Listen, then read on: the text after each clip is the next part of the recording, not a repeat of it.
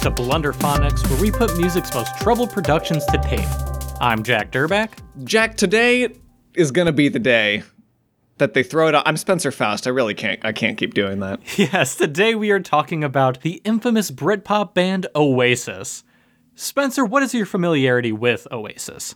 It's nowhere near my familiarity with the Beatles, but I'm certainly aware that they exist. Someone approached me and asked me to teach them how to play guitar about, let's say, 7 or 8 years ago. And I sat down and I tried to explain tablature to them because that's all I knew at the time.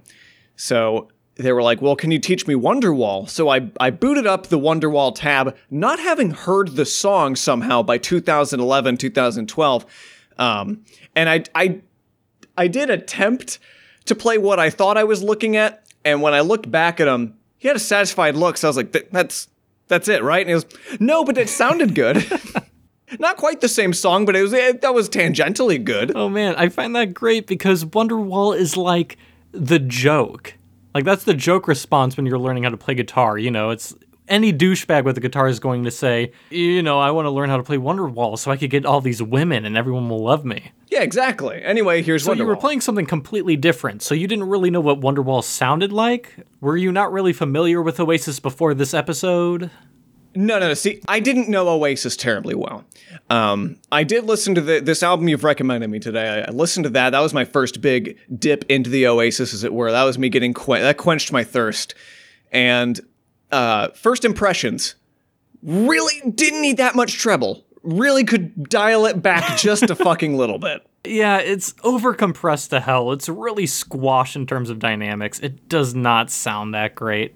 I love a band that requires me to change the mid and treble knobs on my car every time they come on the radio, because I like a challenge. I want to be able to manage my speed and my tone. Yeah, even though the production of the album wasn't that perfect, in my opinion, it still is one of rock's most famous records of all time. I mean, it sold 22 million copies. Hamina. To put that in perspective, that's how much Adele's 25 sold just a couple years ago. To put that in perspective, that's the size of a small country. I think all of Uruguay bought that album. It sold a ton. And that's kind of why we're talking about this album in particular, because it's the typical Oasis record. Truth be told, Oasis has always had problems throughout the entirety of their career. I didn't want to just focus on just one particular period of time because they're kind of sprinkled throughout their history. They would pace their problems over the course of 15 or so years. What you're saying is this is a gashapon of Blunderphonics. There's too much to choose from. That's right, so let's jump right into the very beginning.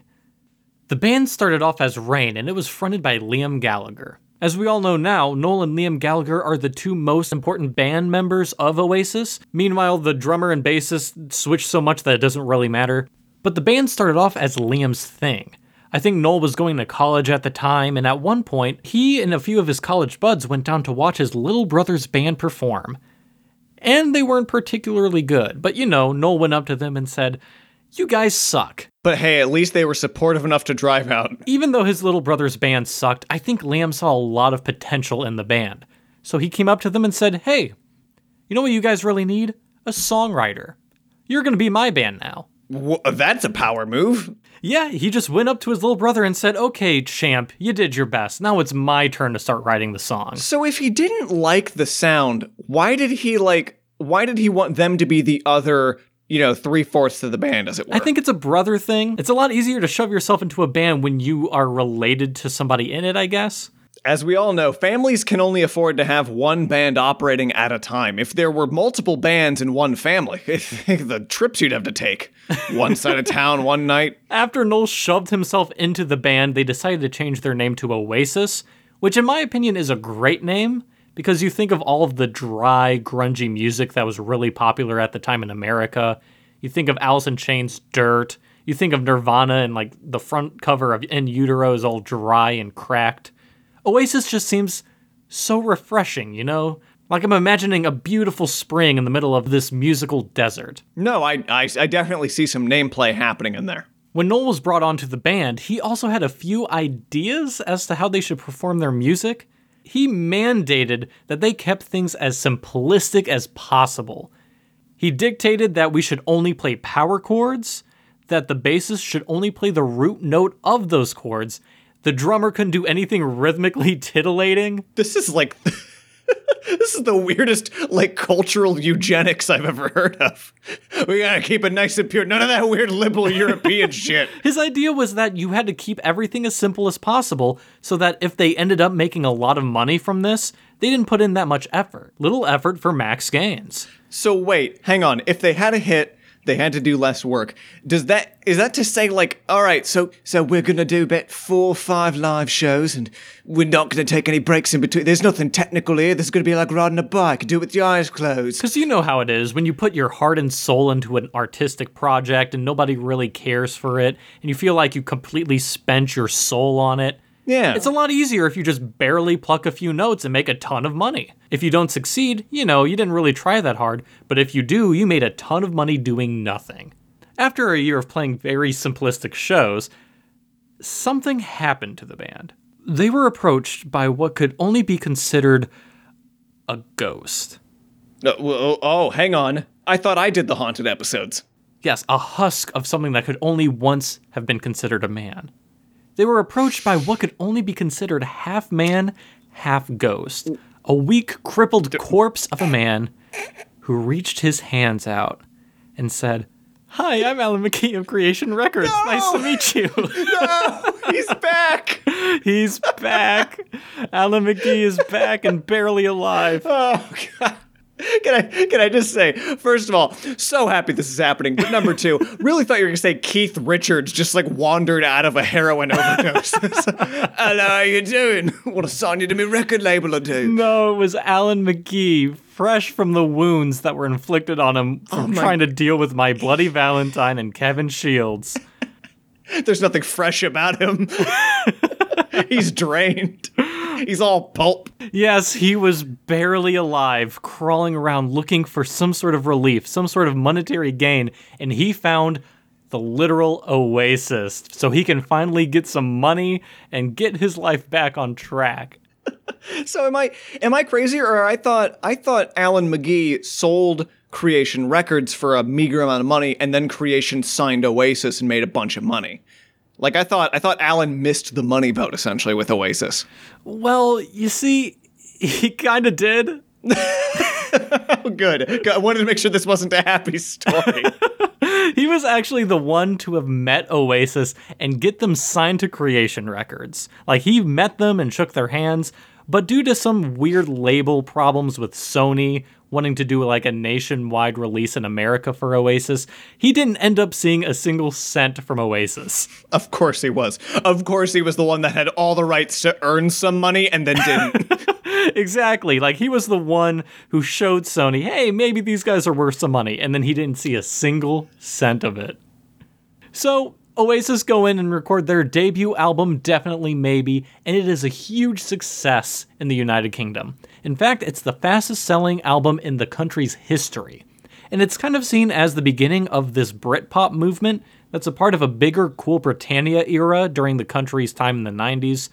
They were trying to do a much more Brit-positive, patriotic movement with their music and media, and Oasis was one of the front-running bands in that movement. However, in America, while the album was somewhat successful, Americans just were a little bit more angsty. They didn't really see the positive, loud music as something that was that admirable. They seemed more like an alternative Beatles. And Americans were much more obsessed with grunge and dark, edgy rock music from like Nirvana or Alice in Chains and Pearl Jam. But all of that was going to change once Oasis went to tour North America. The band visited our country and proceeded to raise the place. They would go into radio stations and just start cursing all over the airwaves, costing radio stations thousands of dollars. They would often fight with the bouncers at the very venues they were playing at. Well, this isn't punk, this is just being rude. And at one point, they had the LAPD called on them at 6 o'clock in the morning because they were playing their smash hit Supersonic at the highest volume they could possibly play it at. I mean, how dare you make me decide who's the bigger asshole between Oasis and LAPD? This culminated with a concert at the Whiskey A Go Go, the famous Californian venue. A couple days before the concert, the band was given what they thought was cocaine, which at this point was pretty much air to them. It was air to a lot of... it was air to quite a many venues. Well, they all snorted it, and it turned out that it was actually a bunch of crystal meth. Yeah, very much a step in the wrong direction. They did so much crystal meth that they didn't sleep for days. By the time they showed up at the Whiskey A Go-Go, it was already doomed to failure. The band was initially introduced as the best band in the universe. Okay, you feel like you could at least warn the MC, temper their expectations. Among the most methed out bands from the UK. However, due to what I could only assume was some backstage squabble, only Liam came out. He announced that the fucking band aren't coming, you just got me tonight. But upon saying this, the rest of the band came out. You know, I could have construed that as like a sweet, in the moment, flopped joke that the crowd was really eating up. But now that he's committing to it, he's a psychopath. During the set, Noel would frequently play different songs from the rest of the band because he couldn't tell what simplistic song they were playing versus him. That is such an Oasis problem. All their songs sounded the same, so he didn't know what was going on. The bassist amp blew up during the set as well.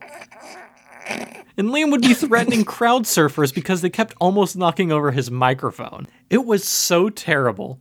At one point, Liam just looked around and he saw Noel playing a completely different song. He saw the bassist explode, and he just stopped singing altogether. So you had the band just completely all over the place, and the concert finished off with Liam grabbing a tambourine and smashing it over Noel's head. Upon reflecting on the incident, Liam simply said Noel was lucky he didn't smash a monitor over his head. Can he pick up a monitor? I'm sorry, Noel. Listen, I know heat of the moment, but I don't think you can do that. Oh, if you don't think he could pick up a monitor, listen to this. He also said that he wanted to pick up their drummer and beat his brother to death with him.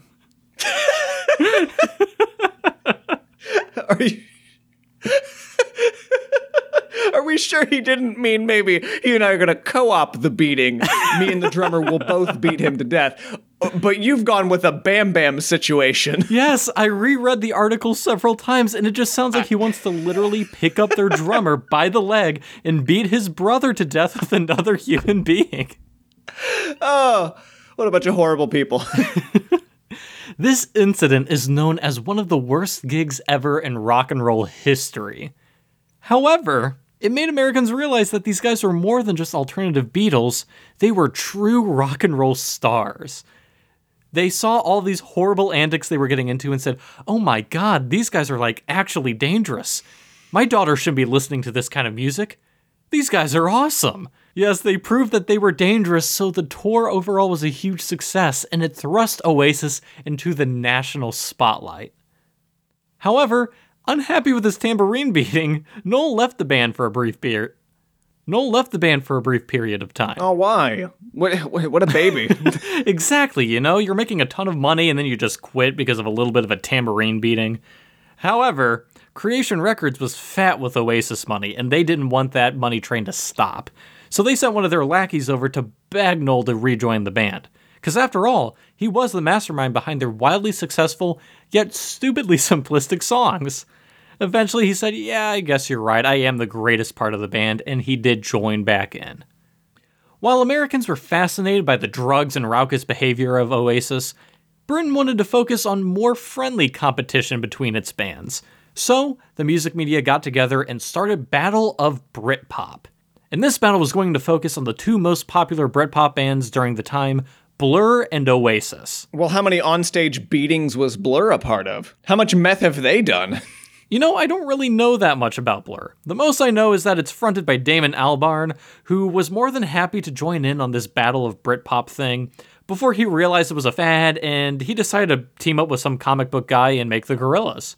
What? That's a thing? Yep. One day, Damon just decided that rock and roll music was old news and decided to make hip-hop and pretend to be a cartoon monkey. However, at the time, he was very much a part of the Britpop movement with Blur. Meanwhile, Oasis frowned upon that term and actually said, we're not going to participate in any stupid battle of Britpop. We're a rock and roll band. We don't need to participate in the media's stupid circus, and they would have no part of it. Until they lost.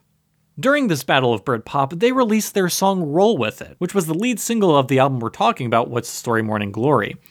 When it was released, it was actually outsold by Blur's single Country House. Oasis started to complain that the only reason Blur outsold them was because their single was half the price, so they were pandering towards poor people and having people buy more of their records. From a marketing perspective, I've always said the best demographic to pander to is the one that can't afford your music. It doesn't make any logical sense. They either outsold them monetarily wise, or they outsold them in terms of numbers of physical units. They don't win in any of those scenarios, so I don't understand what their complaint was. No, not at all. I don't think anyone really bought it either, because then they moved on to a different excuse. Oasis complained that Blur released different versions of Country House, so that there were like different versions, and in order for collectors to get all of the B-sides, they had to buy all of the different copies. Is that even a little bit true? Yeah, it's true. They did release alternate mixes, and like they had different B-sides and stuff. But is it true that there is a statistically significant group of people that were like,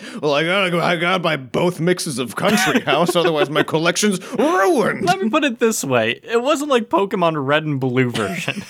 It's not like kids are actually going around like the playground trading Country House. Hey, did you get the Country House with Sandshrew? Because I got Oddish on mine. I was just thinking we could do a little swap. Actually, there were a bunch of people who would love to tie link cables to their vinyl records and trade for the different B-sides. Oh my god. After that excuse went over poorly, Oasis finally, in their last desperate attempt to discredit Blur, said that their single, Roll With It, had malfunctioning barcodes that did not work properly, so all of the sales were not actually documented. Why does... you know what? Things still have barcodes, but why do I feel like the phrase barcode issues has not been uttered in 20 years? Maybe it's because it's bullshit and Oasis is making up something because they lost the contest. You're saying it's not a real thing and Oasis invented it? Yeah, I think they did make this up. I think they were butthurt because they lost the contest. You would think that they would test these things before they actually sold the fucking product. I also feel like there's a lot of tax-related issues that come with not documenting your sales properly. We had to do some pay cuts over in barcode, and now we just got Tony draws the lines on the back of the album. Sometimes he just puts them too close together. It rings up as Britney Spears one more time. Everyone smelt the horseshit in all of these excuses, so finally, at one point, Noel Gallagher just flat out said he hopes that Blur catches AIDS and dies. Hey, so, I'm starting to think this guy's not a cool dude. He had to eventually make a public apology for being a sore loser and saying his opponents should catch AIDS and die, but... Why? Or else what? People are going to stop listening to Oasis? You just can't stop them. Everyone loved him. No, there was a little bit of some media backlash that happened with that comment, so he had to backtrack a bit. If you went on stage, methed out, and beat the hell out of your brother, I'm just saying... What makes you think you need to apologize for anything after that? I honestly don't know. All I do know is that after this whole stupid competition and incident, Oasis got into the studio and finished their sophomore smash success, the softer, the catchier, the more accessible What's the Story Morning Glory. Full of ballads and softer, more lovely songs. Spencer, we listened to this album today. What did you think? Well, when I went to quench my thirst, I was dying. I was dying of dehydration, and I just needed to find a little creative oasis. And I bent down and just got a mouthful of, it wasn't water, it was Vaseline. Ooh. And it was terrible. Oh my God. It was really deceiving. It turned out it was a mirage. Jesus. Turns out it was a huge mirage. No, they're such a generic sound. And I can't fault anyone for liking them because saying that everything is samey, regardless of it being power chord chugging and directly admitting, yeah, we want to be as simple as possible. Despite all of that, saying that a band is samey is the most generic critique you can give of anything. I've said it on the Kanye episode. The bands I love, people will listen to those and say, oh, well, it's too samey. It's like, yeah, if you haven't listened to something for too long, it's easy to say it's samey, but do I think it holds up? I mean, Yeah, it definitely could. It probably has the same. Well, yeah, in that it won't deteriorate because it's polished simplicity. It's just a good melody is all it boils down to. Like, could this do well on the radio? Yeah, I'm sure it holds up as well as it did when it came out. Now, would I have liked it when it came out? No, but Fair enough. They are really the typical 90s rock band in a lot of ways, and I can see why a lot of people hate them because they just perform strong hooks. There's not a lot more to attach to with Oasis other than its melodies. However, I am somebody who really loves a strong melody, I love a lot of experimentation with the Beatles and everything like that, but at the end of the day, I go towards that hook. I think I have more revere and admiration for the Beatles, significantly less after the episode you made me go through, but But no, the Beatles I can totally respect for being creative geniuses around their experimental albums in the late stages of their career. I mean, those were gifts to the music landscape. I mean, someone can say that's the godfather of XYZ genre, and I won't roll my eyes, because no, it really was. Oasis is cookie cutter bullshit. Oh my god. Oh, well, I actually do enjoy Oasis, but I do see all the faults that a lot of people throw at them.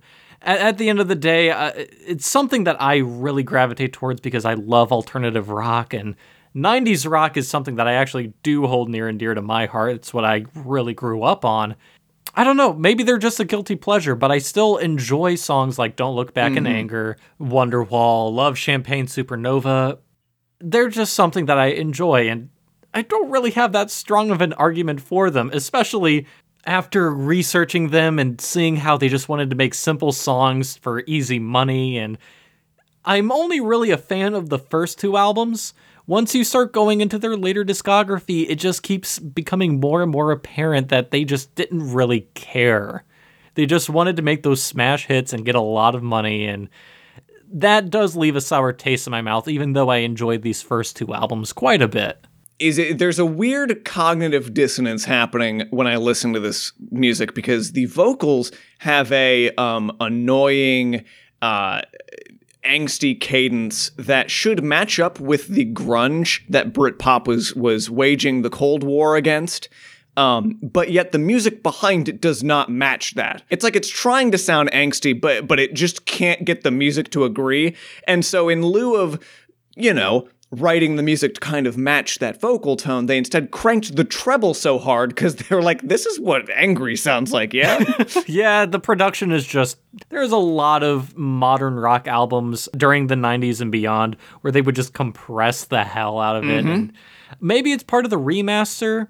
Oh, maybe that I did listen to the most recent remaster, so that could be it. I listened to it too, and I didn't really listen to the original, but from what I could gather, it already was kind of compressed to hell to begin with, and I think the remaster only made it worse. Anyway, I think we've wrapped up our discussion on What's the Story Morning Glory. I think it's time for us to talk about the demise of Oasis now. Of course. What big controversy, Jack? Tell me. Well, there isn't really one big controversy. The band continued on recording and performing up until 2009. So, they were around for quite a bit longer. However, cracks did begin to show within the band around the time they started recording their third album, Be Here Now. The band was hugely successful after What's the Story Morning Glory, so they were hanging out with people like Johnny Depp, who would go on to play slide guitar on their third album for some fucking reason. Of course Johnny Depp plays slide guitar. However, during the time this album was being recorded, Britpop was on the decline. Blur had decided to focus on more artistic alternative rock instead of participating in petty band fighting with Oasis, and Oasis's management started catching on that the band were a bunch of assholes. They didn't want anyone to catch on that these guys were assholes and stop buying their records. Sabotage. I say let them flop. To prevent any bad press from showing up and ruining Oasis's fleeting positive British public image, Be Here Now singles were given very little to no radio play, so nobody could hear what the new album was going to sound like, and journalists were forced to sign gag orders not to say anything about Oasis. Or else, What? How is music press beholden to labels? I'm so confused. I guess it was just because they weren't giving them anything to work with, so they couldn't write anything bad. You know, they couldn't hear the new album, they couldn't hear any news with the band, so they were just at a standstill. This media bridge burning caused irreparable damage between whatever positive vibes the UK press and music industry still had for the band, and their third album tanked. Wait, hold on. Checking my notes. I got that completely wrong. It was a smash success and sold faster than the other two. Oh, stop it. No.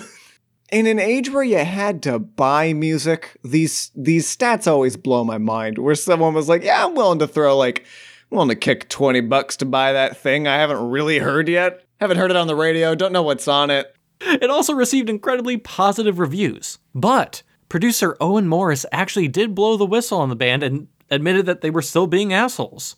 He said that despite the gag orders and the lack of press harping on the band, they were still having tons of arguments and they were constantly high all of the time. The band was only making this third album to make money. They had no artistic integrity, they didn't care about the music, and they just winged it.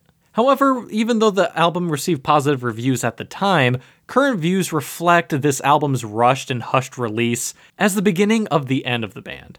Indifference and drugs led to songs that were worse than the unreleased B-sides that they threw in the garbage for the last two albums. At least according to Noel. It's an incongruous statement because I thought the whole point was they didn't care at all. Invest no emotion in it, and you cannot be disappointed. He went on to say, just because you sell lots of records, it doesn't mean to say you're any good. Look at Phil Collins. Oh, fuck you, god damn it. The brotherly disputes would keep going on and on throughout their career. At one point during a recording of MTV Unplugged, Liam decided to sit out due to him having a sore throat. However, the sore throat didn't stop him from drinking beer and smoking cigarettes in the balcony of the venue they were recording at, and throughout the entirety of the concert, and he was heckling his brother Noel while he was singing and recording this concert. What's some familial bullying, you know? Liam would often sit out of shows, and he would flip off Noel during guitar solos and just start throwing up alcohol all over the stage. He was disgusting. I don't know how either of these two feel like they can get away with anything. Oasis's popularity waned with time. Noel left the band several times until finally, everything fell apart in 2009, 18 years after their inception. Jack, that's the ultimate controversy, is that they couldn't even go out with a bang. They had to disappoint me even harder by just going out weakly. 3 underwhelming albums later, the band released Dig Out Your Soul in 2008, and it was actually seen as a bit of a reform for the band. They were starting to do more psychedelic experiments, they seemed a little bit more reinvigorated with their music. A gig was cancelled in mid-August of 2009 due to Liam contracting laryngitis. Noel, however, had a different spin on it. He said that he was out because of a hangover, and Liam was so offended that he actually filed a lawsuit against him. Backstage a few days later, Liam threw a plum at Noel and started wielding his brother's guitar like a battle axe. It's the softest fruit you could probably chuck at a person. What? He threw a handful of blueberries at him. It could at least be like a harder fruit, like an apple. Yeah, no, that's a violent... Jack, top 3 fruits you don't want to get hit with. Go. Oh, shit. Oh, God, what are fruits? Apple.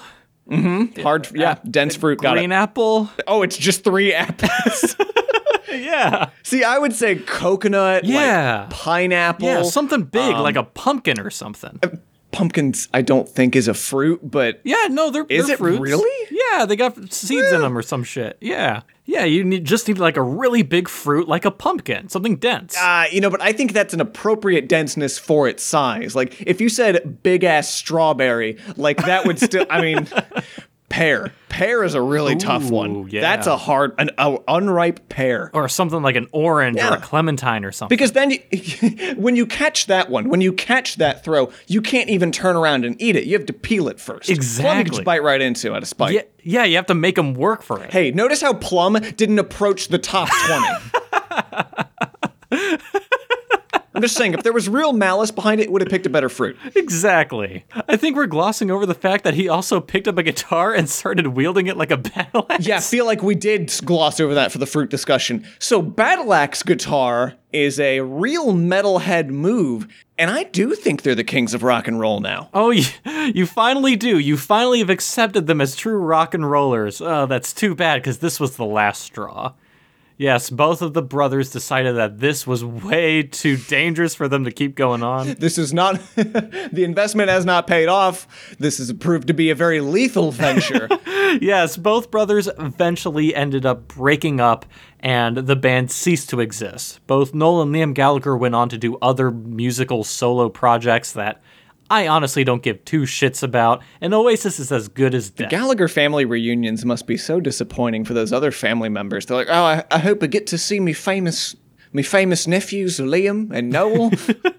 Jack, this has been a delightful romp through Britpop. I gotta say, it's a genre I've never thoroughly dipped my toes into. And I love that this harkens back, does a little crossover, ties back to our roots with My Bloody Valentine's Loveless. If anybody's new to this show, go back and listen to that first episode. It's a very good one, in my opinion. Yeah, I love that episode, even though my mic quality was absolute garbage. You know what? That's a good point. We might have a lot of music snobs who listen to this podcast, and we often take for granted that they probably have very picky tastes in audio quality. So, actually, I'll just say it was on purpose. You know, it's a lo-fi indie sort of thing. I'm paying respects to Daniel Johnston. Hey, no. New sincerity. Exactly, new sincerity. Postmodernism. Oh, rest in peace, Daniel Johnston. God rest his soul. Spencer, is there anything you'd like to plug at the end of this podcast? Well, Jack, if you're curious, you can actually check in the description of this podcast episode links to my other shows, including the Cock and Bull podcast cooperative effort. I'll even leave a link to this in case people don't know what they're listening to. They're like, what is this show? Simultaneously, I encourage you to check out my brother's show, Mark's Madness. Not that they're hurting for viewers, but I think he deserves some fresh faces over there. Also, feel free to search If You Can't Play Something Nice on YouTube. You'll get the latest video on my channel. It's a game-related series I'm trying to roll out where I play through a video game all the way. I track every time I lose. You know, if I lose a life, or if I get a game over, or some shit like that. Whatever metric applies to that game. And for every time I fail, I have to say one nice thing about the game.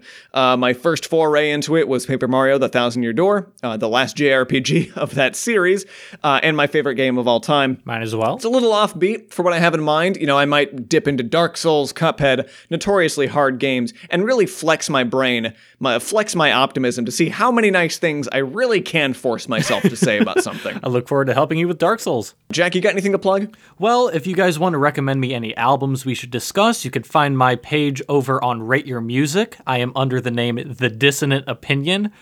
There you can find all my general music opinions, and you can recommend me albums for me to research and discuss with Spencer. This episode was kind of brought to you by Captain Puffin. He has given us quite a few albums for us to discuss. Friend of the show, we love him. Yeah, he recommended the Beatles' White Album, Captain Beefheart's Trout Mask Replica, and kind of recommended Be Here Now by Oasis, but I kind of took liberties to change it to What's the Story. We thank you very much, Captain Puffin, for your contributions to the show. And that's all I got. Spencer, what are we going to be listening to for next episode? Tune in next time, speaking of which, because Jack and I are going to dive into a little soiree on Green Day. Oh, shit. Can I just quit now? Yeah. No, it's too late. Fuck. It's too late, buddy. I'm just not going to do it. I'm going to quit. No, you can't. You don't get to. You don't get to. Put in those earbuds. They're fine. They're really fine. I've kind of grown accustomed to some of their albums. All right, so which one are we covering?